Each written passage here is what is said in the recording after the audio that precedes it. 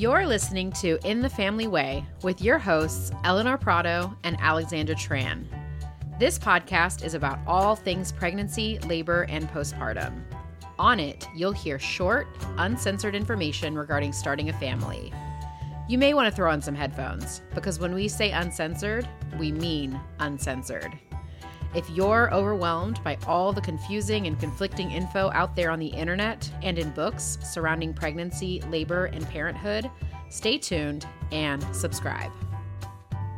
Hey everybody, welcome back. I'm Alex. And I'm Eleanor. And this week we're going to talk about how to know when it's time to go. How do you know when it's time to leave when you're in labor? Time to go to the hospital, the birth center, wherever it is you plan on expelling your baby. Expelling. Just welcoming your baby earthside. I mean, it really is expelling. Yeah. Yeah. I always say happy uterine expulsion day to my friends. Oh, that's cute. Yeah. I like that. Welcome. Because no matter if you came out vaginally or if you were a C-section child, I mean, You're doesn't still matter. expelling. You're still a human. You still got to pay taxes. Like, there's no discount for any specific type of birth. Yeah. You were both, like, you were still a parasite technically. Yeah, leeching off of your mom. So, but we're happy you're here and we're happy you're listening. So thank you for being with us today. So I think this is a very interesting question. A lot of especially my first time parents will be like, well, how do I know when it's time? And it's hard to tell them, well, you just know, because you really don't. You've never done this before. Yeah. You know, like, how do you know? And it's just it's pretty straightforward. It's when you have you check off so many of the boxes. Yeah, exactly.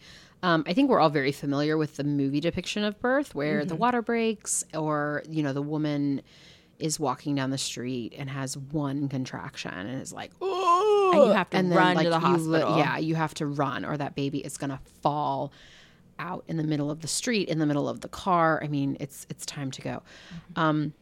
Or, you know, and one of the things that I think we'll talk about a little bit later is the idea that, you know, the mom in the movie that's having the birth is very verbal and is talking and, oh, get this and pack the bag and do this and make sure you do this and, oh, let's call the babysitter and, oh, let's do that, which is like a clear indication that she's not ready. Time it's to not go. Time. Which we'll get into a little bit more. But yeah, you know, most babies don't just fall out.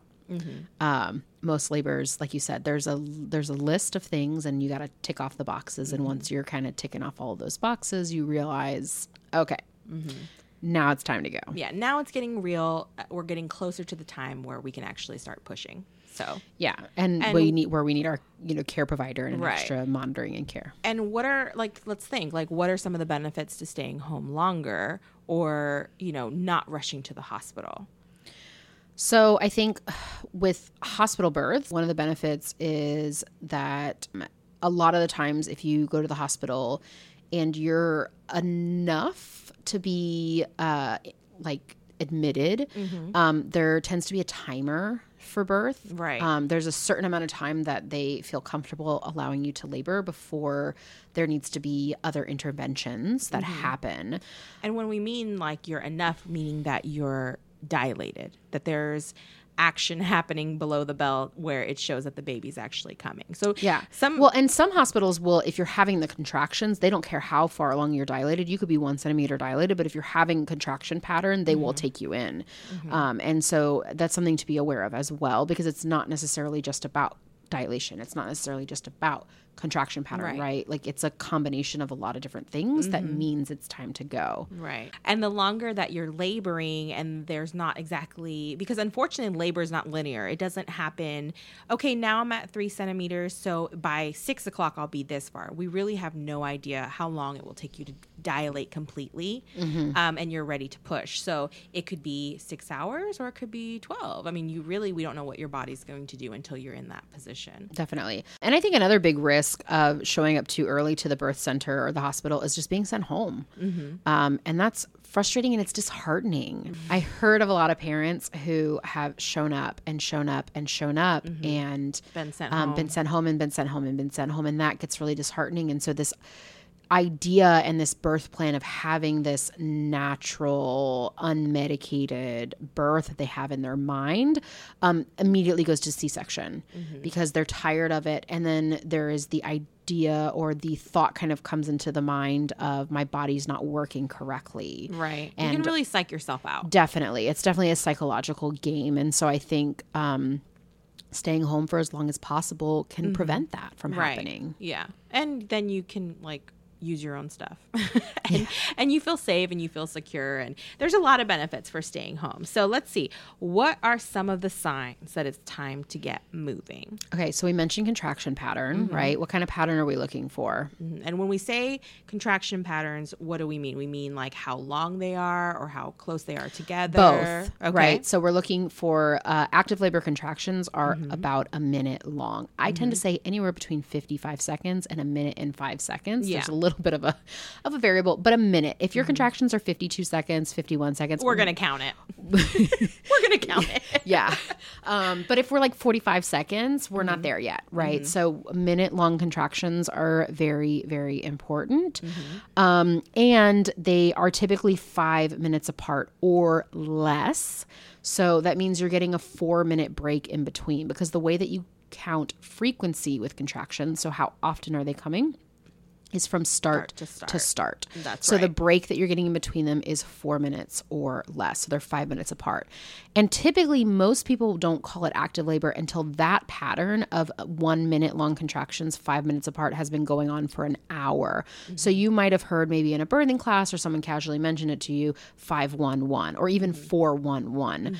That's what those numbers mean for contraction pattern. So I find that there's a lot of these contraction timers apps. Yes. They're on the App Store. Oh, yeah. Those are very, very helpful. Super easy. So you don't have to actually write it down. But if you don't want to download an app, you can definitely use your stopwatch feature on your phone or an actual old-fashioned stopwatch. But make sure you write it down, because they will ask you when you go to the birth center or to the hospital. Yeah. And the next thing is mood. I think mood is a huge thing. This is the biggest one that I look at. The biggest one that I look as a doula, right? Because we're not checking dilation. Right. So for us as doulas, we're looking at mood. What is the birthing person feeling? How are they acting? How are they interacting with things? So are they able to answer questions? Yes. Are they more impatient? Are they, like, if I am asking somebody a question and she cannot answer me, but she can bat my hand away, then I kind of get an idea. Yeah. So typically in early labor, in between contractions, you're going to be able to do all the things that you're doing now when you're not in labor. You're going to be able to cook. You're going to be able to clean. You're going to be able to watch a TV show. Right. The contractions might distract you a little bit, but then after that contraction's over, you're going to be able to get back into whatever it was that you were doing. Exactly. With active labor, that becomes a little bit stronger. And so that TV show that you were watching might become kind of annoying and disruptive. People asking you questions, it's going to take you a little bit harder to communicate. It's going to take a little bit more effort. A very common thing that I hear people say when they're in labor is, I don't know, I don't care. Yeah, what? Yeah. At that moment, they're really going within themselves to focus and focus through these contractions or cope any method that they're currently using. So they don't have the bandwidth to be able to answer questions or do outside activities. Yeah, and the body kind of shuts things down, right? The body's trying to conserve energy, and so it's directing all of this energy downward into the uterus to do the work. And so the body's saying to you, like, you don't need to be watching TV anymore. Stop cleaning, stop cooking. Like, you need to do the work of this. This is important. And so a lot of people who are in labor that I've seen labor with their eyes closed, it's harder for them to have their eyes open and alert and walking around and looking around. Another thing that I see as far as mood goes is definitely not being able to talk through or during a contraction.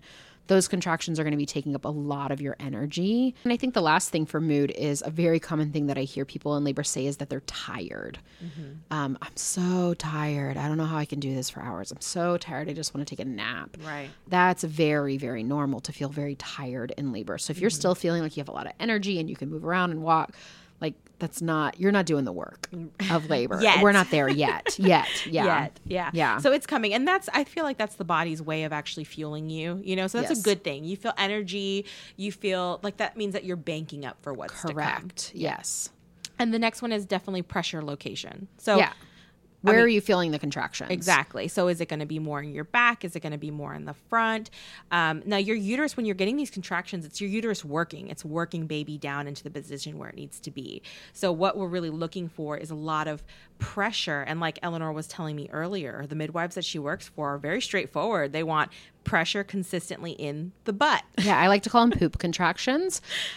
So basically, the further dilated that you get, the lower your baby's head is going to be. And so most people tend to start feeling contractions towards the front of their body at the beginning of labor. And then it kind of works its way in between your legs. And then it works its way down into your butt. And when I say down into your butt, I'm talking low in your butt, like your butthole. There's like you feel a lot of pressure. Like you feel like you have to go. You feel like you have to poop. Yeah. A lot of people, I'll hear them say, oh my God, I have to poop during the middle of a contraction. And I'm like, oh, yay. And then in between contractions, I'll ask, like, hey, do you need to get up and use the bathroom? And they're like, no, it went away. And then the next contraction comes and they go, oh my God, I have to poop again. And that is a really, really good sign that you are progressing and that things are moving along. And like you said, the midwives that I work for, before we go to the birth center, they're like, they need to be feeling those contractions in their butt. Consistently. Because and not little bit, strong urge to poop. Right. Yeah. And when we say consistently, it's really not because anybody wants you to suffer. It's not like we want you to be in pain for an extended amount of time. But we also want to not have you rush in and then have to turn around and go back or stall out or, basically get to a point where you're disappointed. So it's really to make sure that you're able to, progress at home for as long as possible and feel comfortable with your own things and your own surroundings and be with your loved one and just keep it private. Yeah. So talk to me a little bit of early labor, right? With my second baby, I was technically in early labor for 4 days before I went into active labor. And all day long, I'd be contracting here and there, and they'd be consistent. I knew I was in labor because they didn't stop, right? No matter what position I was in, no matter if I was hydrated or fed or whatever, I was still having contractions, but they weren't the 5-1-1 pattern. So what can someone like me do who is kind of stuck in that early labor pattern? Yeah. So I love telling my families to watch Netflix. I'm dead serious. I'm like, pick a series that you love that you haven't watched yet. Not anything that's going to make you sad, okay? Because we don't want like depressing labor. But something that you can laugh to, because I can always tell whenever the laughter dies down, that's when things are getting a little bit more serious. But that's okay. If you're really not into like watching anything funny, you don't have to. I had one mom who was really into crocheting. She wanted to see how far she can get on this scarf before it was time to go. We made it like 2/3 of the way. Nice. Before she was ready. I think she'd already started it too.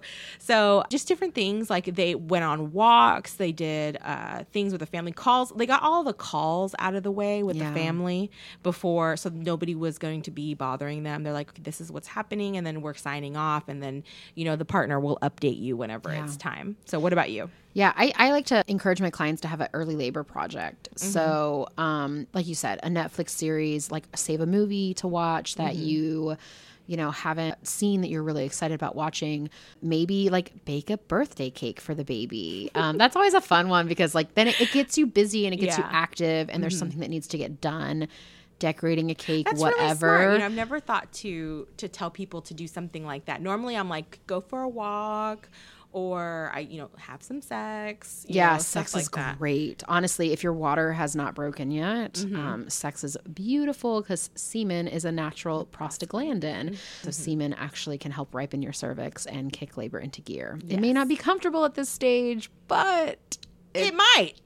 Give it a go. Yeah, give it a go. You can always change your mind. It's okay. Try it out. And that's, of course, for like people who are in heterosexual relationships, right? Right. They're looking for so, semen. but of course, if your water's already broken, nothing up the vagina. That's pretty much the hard and fast the rule. standard. Yeah.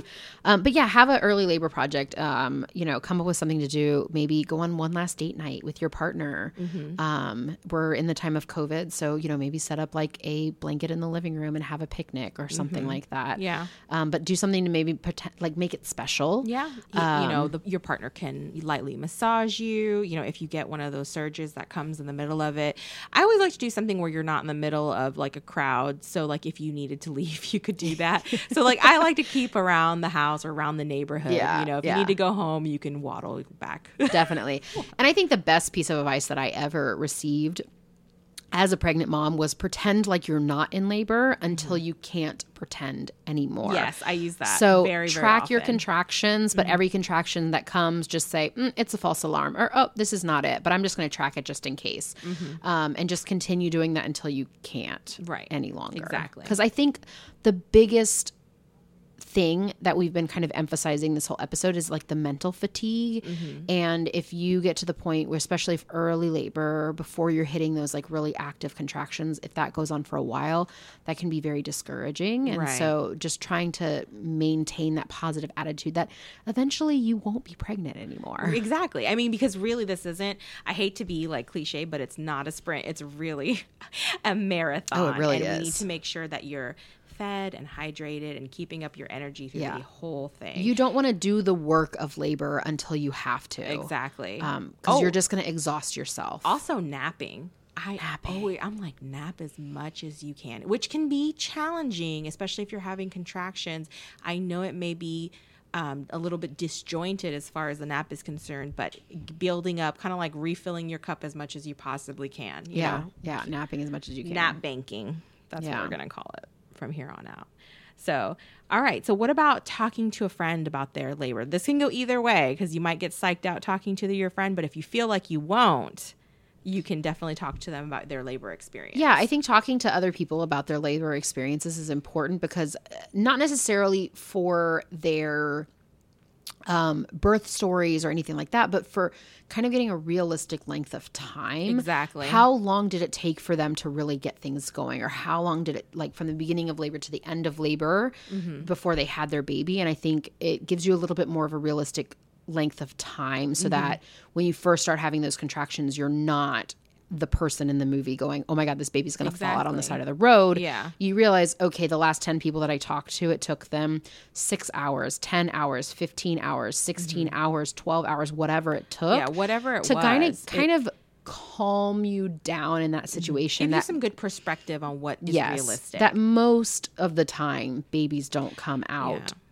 in 2 hours. Because unfortunately, even with, people who have the best relationships with their providers, sometimes they go into birth not knowing how long it realistically takes. Yeah.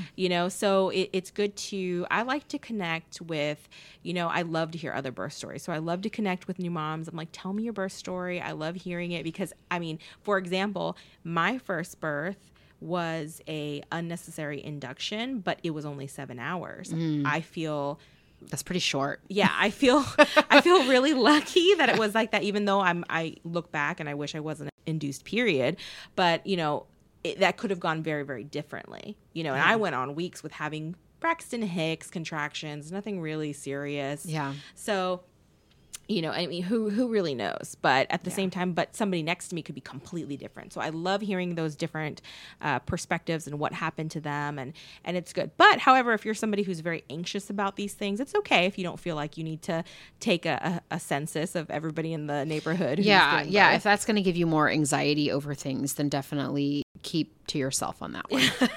That's fine too. And I think the last thing is really trying to make your home feel like a safe place to labor is really important. I have been with clients before that didn't feel safe at home, that in their head it was, oh my God, this baby comes, I can't labor here. I need to labor at the hospital. I need to labor at the birth center. I can't be here. I can't be here. I can't be here because this is not safe, because in their head, that's where you have babies. So I think trying to cultivate an atmosphere at home where you feel safe to labor. One of the biggest things that you can do to do that is hiring a doula. This is our shameless doula plug. Yeah.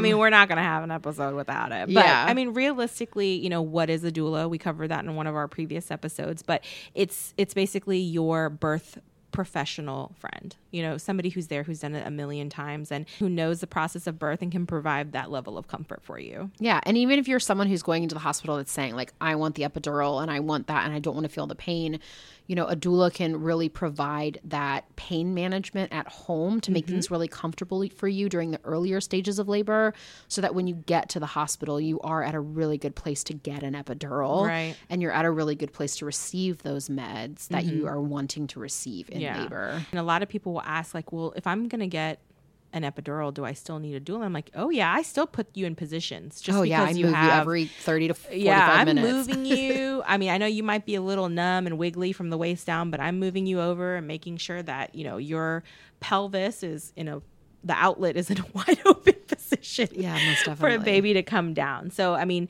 definitely. But as far as being at home, yes, I feel like somebody who's there, who's just a birth professional who can really be like, this is normal. You're doing great. Let's relax. Let's keep the lights down low, etc.